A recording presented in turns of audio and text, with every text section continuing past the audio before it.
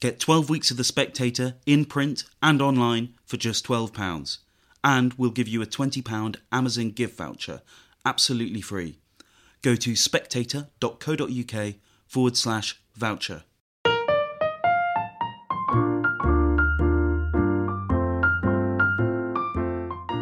Hello and welcome to the Spectator's Book Club podcast. I'm Sam Leith, the literary editor of The Spectator, and this week I'm very pleased to be joined by the former Australian Prime Minister, Julia Gillard, whose new book, co-authored with the Nigerian former Finance Minister and Foreign Minister and economist Ngozi Okonjo-Iweala, I hope I pronounced her correctly, is Women and Leadership, Real Lives, Real Lessons. Julia, welcome. Thank you very much. Great to be with you. Can you tell me how this book came about? I mean, how did you and Ngozi get talking? And what made you think we'll write a book? Yeah, exactly. What made us think we'd do this crazy thing and write a book? We first met each other back in 2012 when I was Prime Minister and Ngozi came as part of the Nigerian delegation to Australia for the Commonwealth Heads of Government meeting.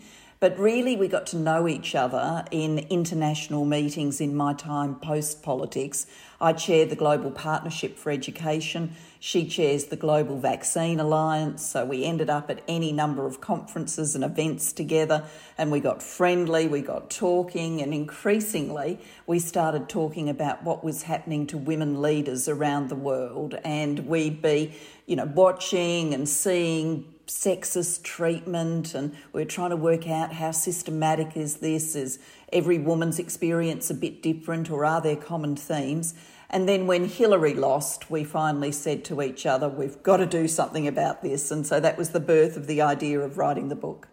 I mean, you say Hillary losing was this kind of crystallising moment.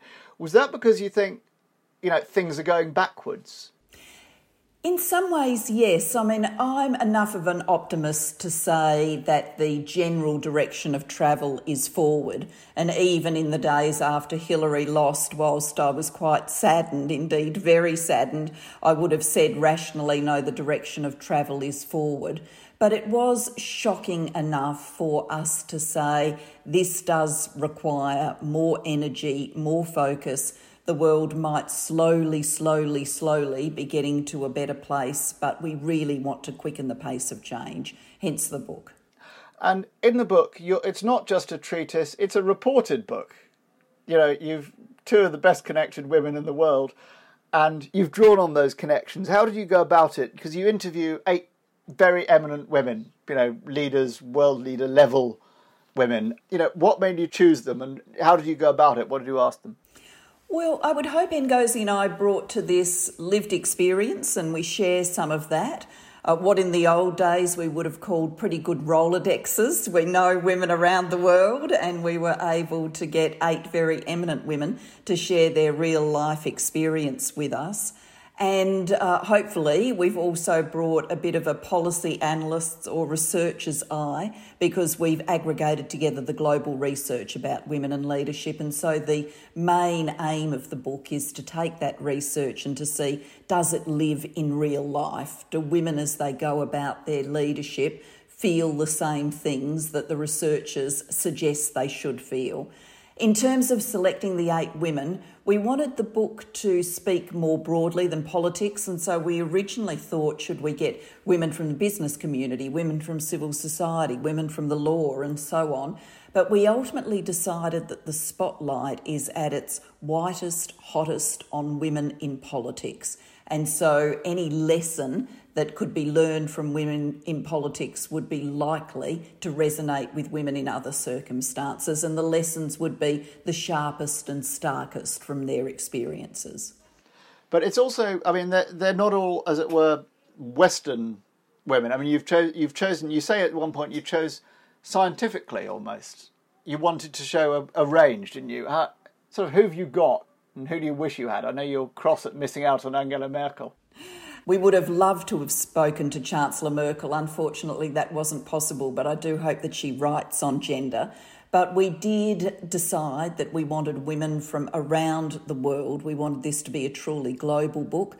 Obviously, Ngozi and I are different women, me from Australian politics, her from Nigeria. And we wanted to select women with diverse experiences. So to do the roundup, from your region of the world, we spoke to former Prime Minister Theresa May. We spoke to the current Prime Minister of Norway, Erna Solberg. We spoke to Christine Lagarde. Obviously, she was in French politics, then went on to the IMF, the International Monetary Fund, and now with the European Central Bank. We couldn't miss out on Hillary Clinton, given how resonant her experiences are. We spoke to Michelle Bachelet, who was twice the president of Chile. We spoke to Ellen Johnson Sirleaf, the first woman to lead a nation in Africa, from Liberia. We spoke to Joyce Banda, the second woman to lead a nation in Africa. She was president of Malawi. And from my region of the world, we spoke to Jacinta Ardern. So women from very different walks of life, very different countries and contexts. Well, what then do the women who achieve that sort of eminence have in common, did you find? And what surprised you? Well, actually, I was surprised how much was in common.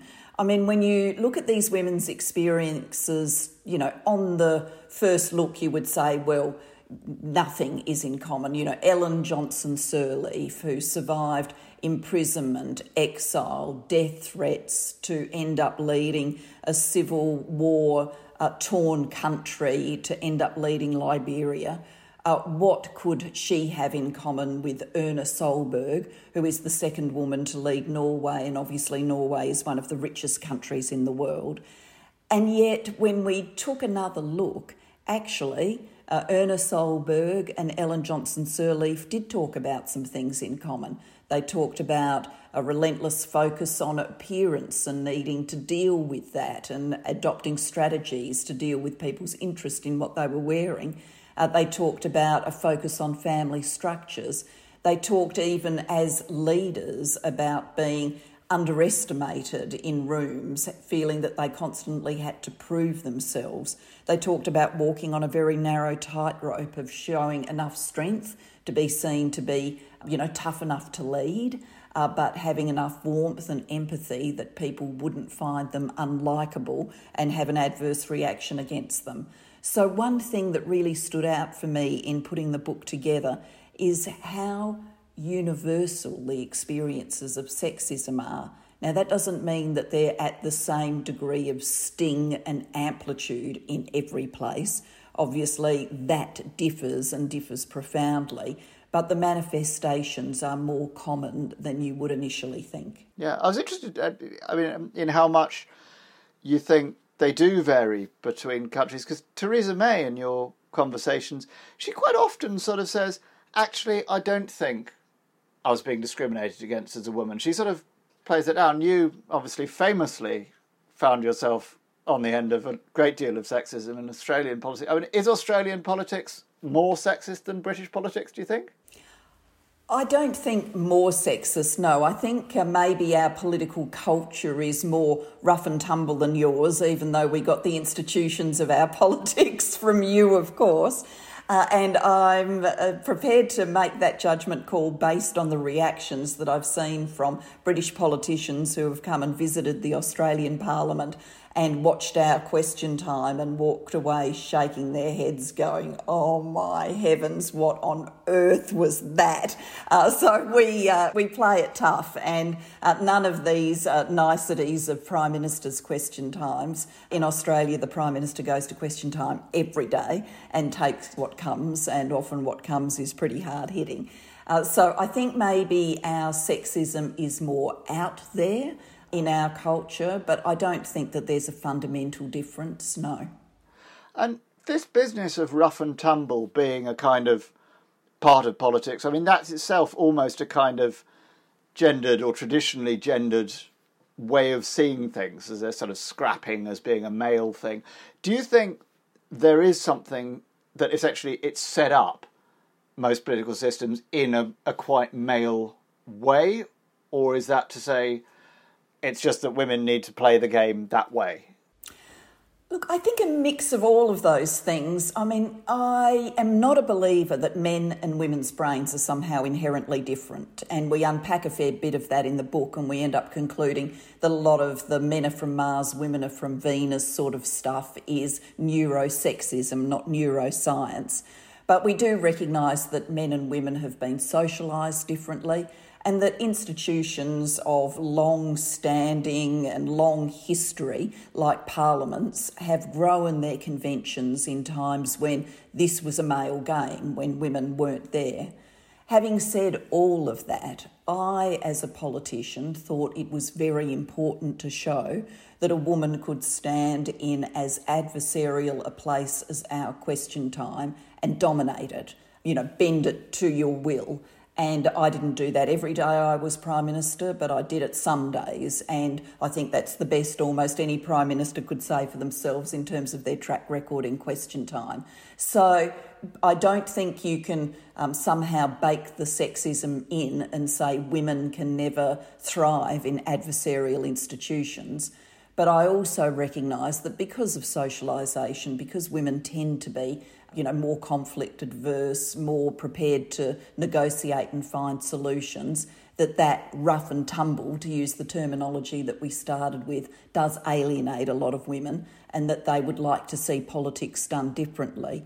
And I look at Jacinda Ardern, and it's interesting to see that she, as the third woman to lead her country, is trying to find a way to do politics differently, with kindness very much foregrounded. I mean, it's a bit of a chicken and egg question, but do you think you need to try and change the institutions and the styles of politics in order to accommodate, if you like, a socialisation that's going to take longer to go away, or that it's simply a question that women, when they get out front in politics, need to learn to play the game that way as it is? I mean, you clearly did it that way. Yes, I did, and maybe I'm the transition model, and the women of the future will be much more trying to change the rules of the system. Maybe we're in that kind of progression of it being a male institution, of women who came in like me and largely accepted the rules of the institution, then seeking to thrive within it, and then a generation of women who'll try and completely knock the rules of the game around. Maybe that's the evolution we're in. I think that there will always be some conflict baked into politics, because at the end of the day, politics is about a clash of values, a clash of policies, and people who've got strong beliefs in what their nation should do next, what the world should do next, will always want to come in and have the argument. But on the styles of the argument, I think that there's more reasons than gender and diversity to be looking now at the institutions of politics.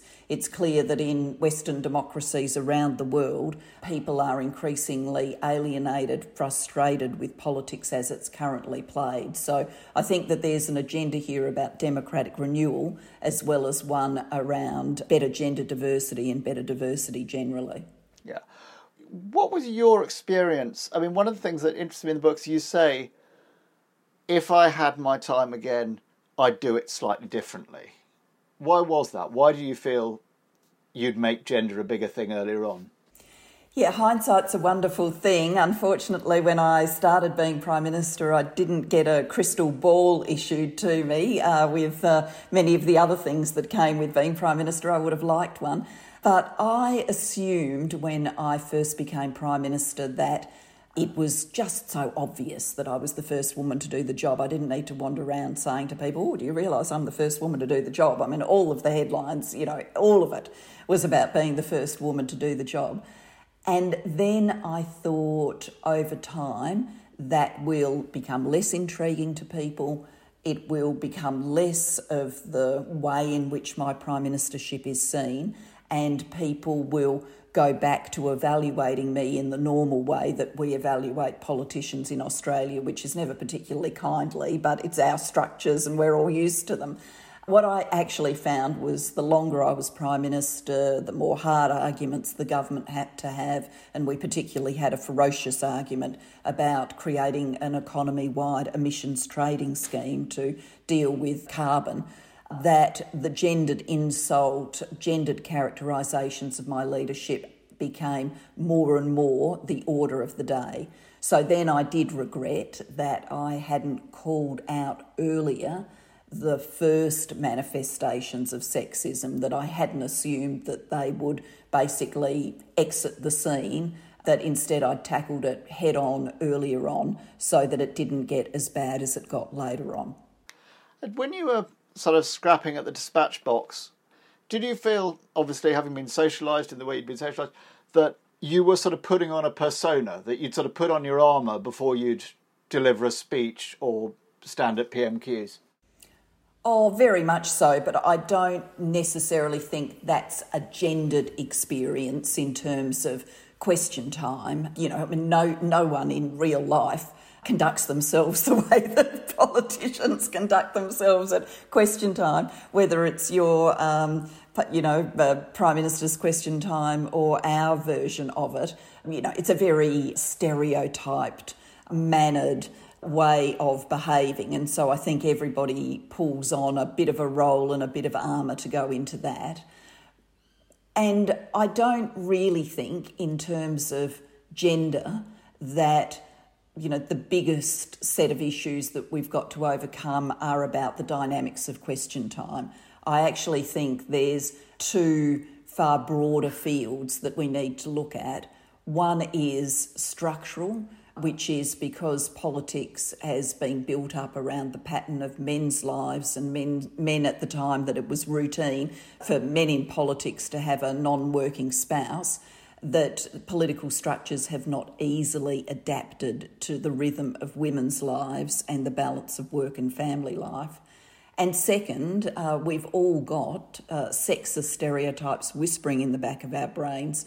The global research shows this very, very clearly.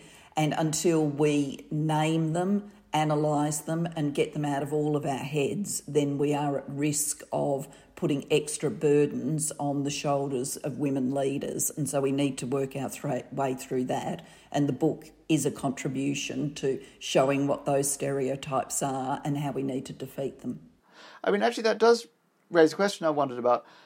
How much do you think that what you're talking about in this book, as it were, scales, in the sense that the women you're talking about are all exceptional? They're occupying absolutely, 1% of 1% jobs at the top of nations or institutions.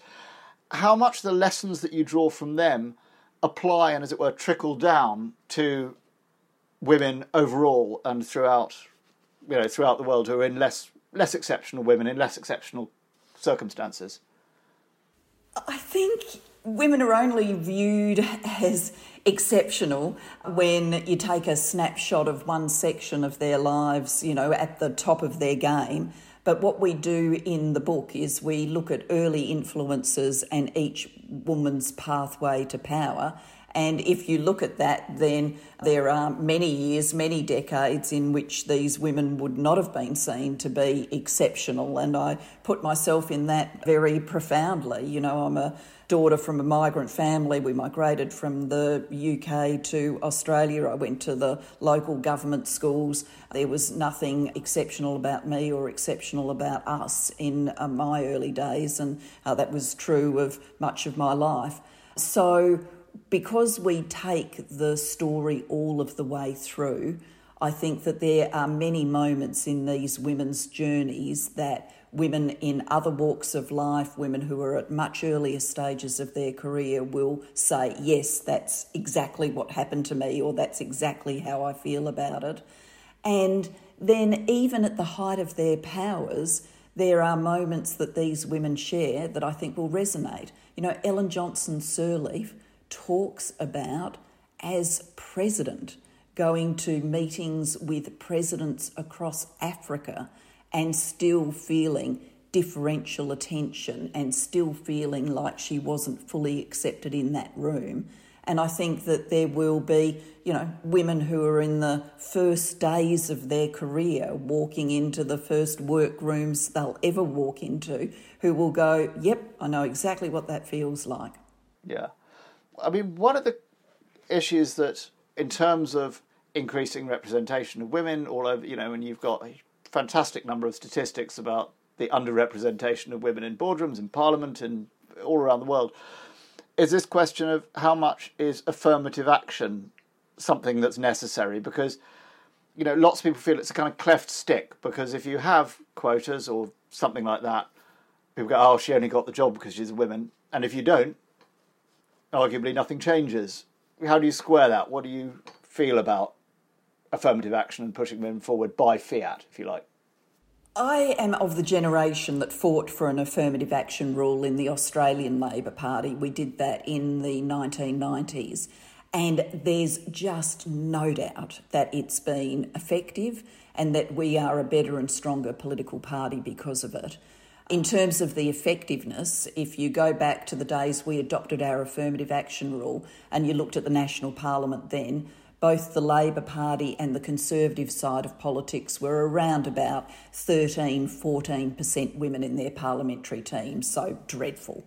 All these years later, the Labor Party is pretty close to half-half, and the Conservative side of politics that said no, they would not do a target or a quota, they would rely on networking and training and those sorts of things, have clawed their way up to about a quarter of their team being women.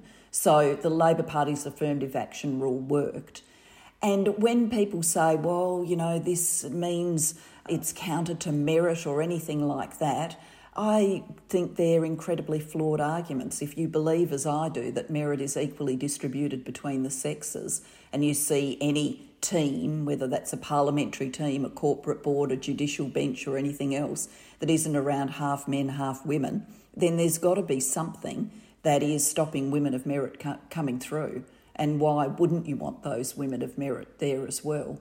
So ultimately, I think fixing gender diversity and diversity more broadly enriches and strengthens teams. It does not detract from the merit principle. Do you feel there's a point at which, obviously, that's a transitional thing, and you go, OK, at this stage, we've got a system where roughly it's 50-50, you know, the bars to entry have been broken down. Right now we remove quotas.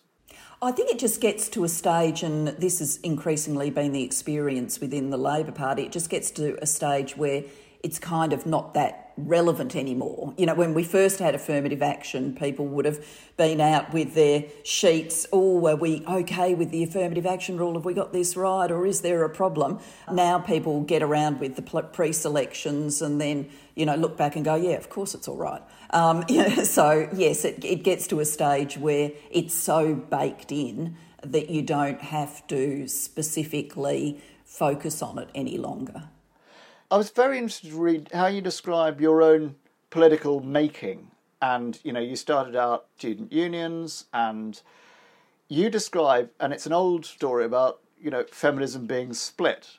And, you know, there was a sort of separatist, women's separatist movements, and you were on the other side, on the integration side. Now, we've got another split in feminism between women who argue that there's a conflict between the rights of natal women and trans women.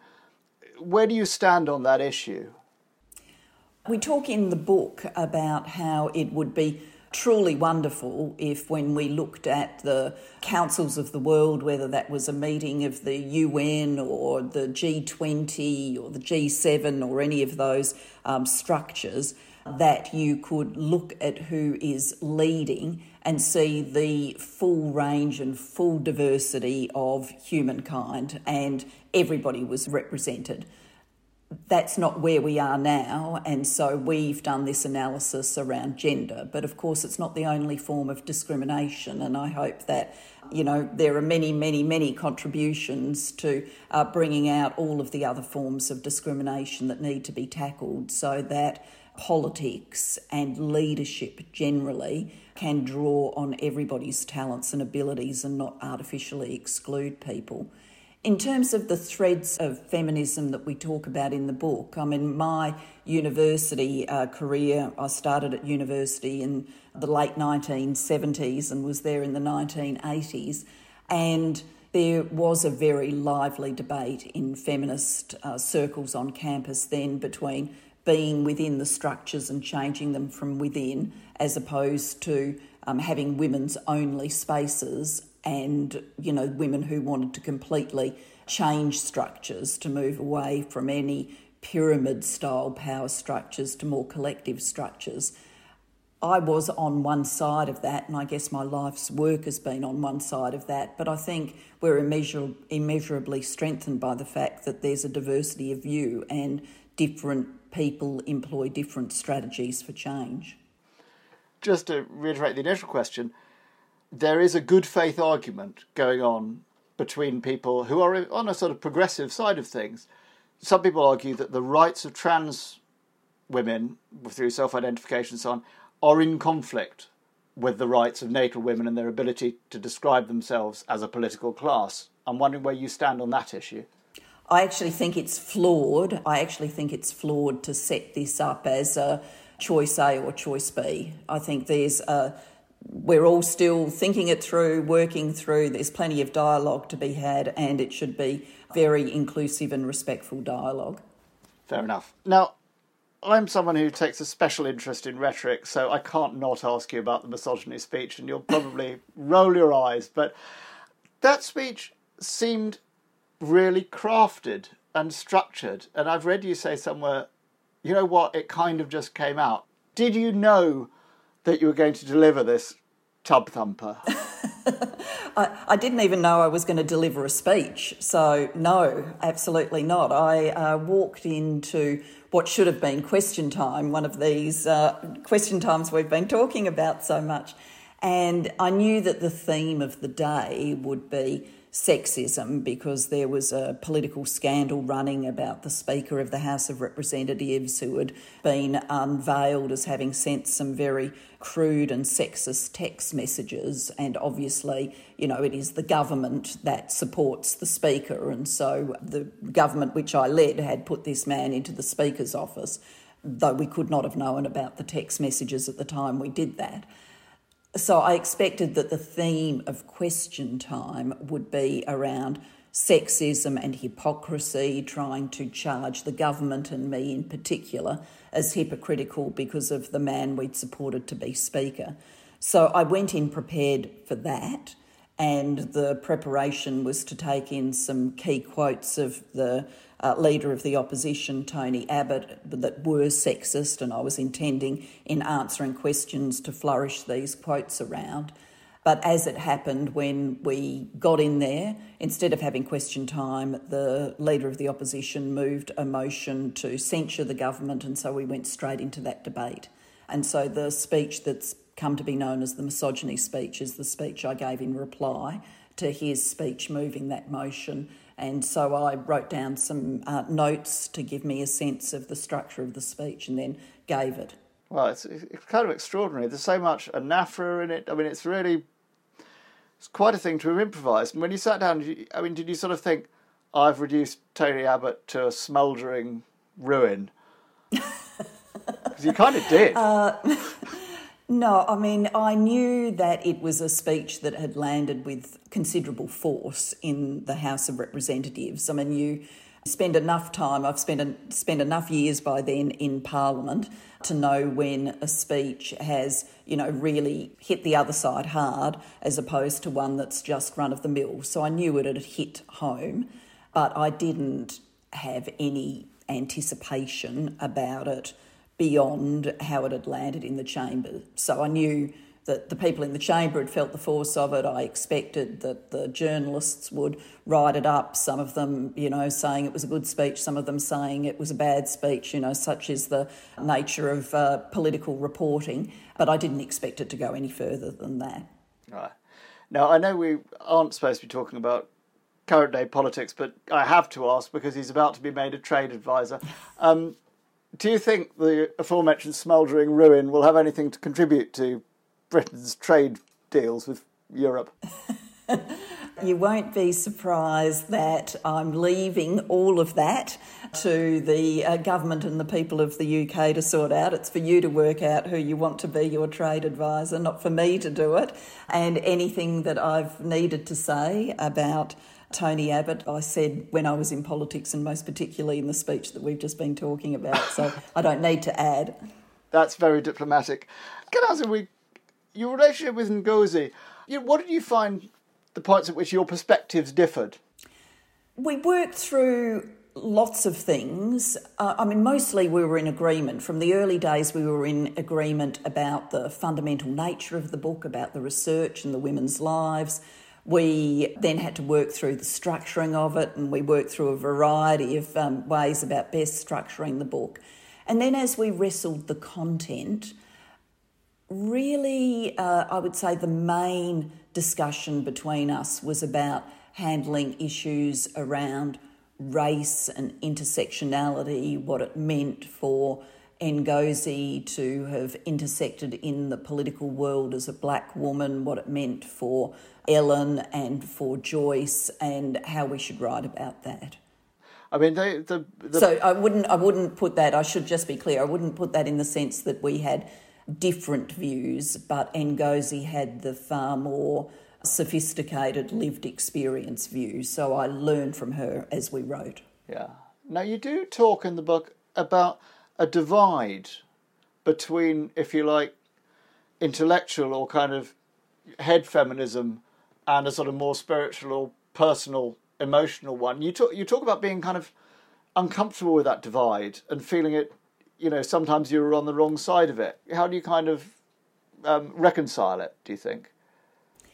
Yeah, I do talk in the prologue. Both Ngozi and I give our histories in some ways and the perspectives that we've brought to the book. And I do recount in that my journey in student politics, awakening to these debates about feminism, how that all fueled my political activism, and how I came out of that very much as a can-do style of politician that I took with me from those early experiences, a drive to get things done, and including getting things done on women's equality. And so I was always someone who was motivated to make a difference on women's equality, but it was like having a checklist. Yes, got that done. Okay, got the next thing done. Oh, right, got the next thing done. Rather than feeling some of the more emotional ties that I think there can be when women come together around a cause and celebrate each other's achievements. And when I look back on that, I don't know whether the structures of politics mean you kind of flatten the emotion down and just put your head down and get it done, or whether it's simply a time thing. You don't have the luxury of celebrating achievements or just hanging together, and I've got more time to do that now than I had when I was in active politics. But I do feel a more emotional strain around my feminism now than I did when I was in the seat as Deputy Prime Minister or Prime Minister or any of the other political seats that I held before that. That was a lovely detail, I think, when one of your colleagues loses their seat and you shed a tear, and someone goes, "You're going soft, Gillard." Yes, that's right. It was actually a happy occasion. So it was when a great friend of mine, a woman who'd worked in my office with me post my time as Prime Minister, gave her first speech as an incoming senator, and I went to watch it be given and did feel emotional and was chided by a former colleague of mine who's still in Parliament as going soft. Yeah. Now, that business of, which is, we could say maybe part of the way women are socialised, we're not going to be essentialists, but of being more emotionally labile, of being more sociable, of being more kind of empathetic and responsive and all those things. I mean, do you think that means that the way that women do rhetoric is different, that the way women give speeches in politics, is different? In some ways, yes, but I think that's not necessarily because women choose to do it differently. If women had every choice and didn't have the sort of strictures that come with socialisation, I don't know whether it would be so different. But I think it's different now because we see very clearly from the research and the lived experience of these women that women who gave speeches in a very male style, women who were directive, commanding, clearly ambitious, women who spoke like that would generate a very adverse reaction. And so I think women learn early on to give their political contributions or public contributions in a different style, one that foregrounds the team, one that foregrounds why things are being done in the interests of others. You often hear women describe themselves as lucky. You know, I've got to this position because I've been lucky, not because I've been good at it.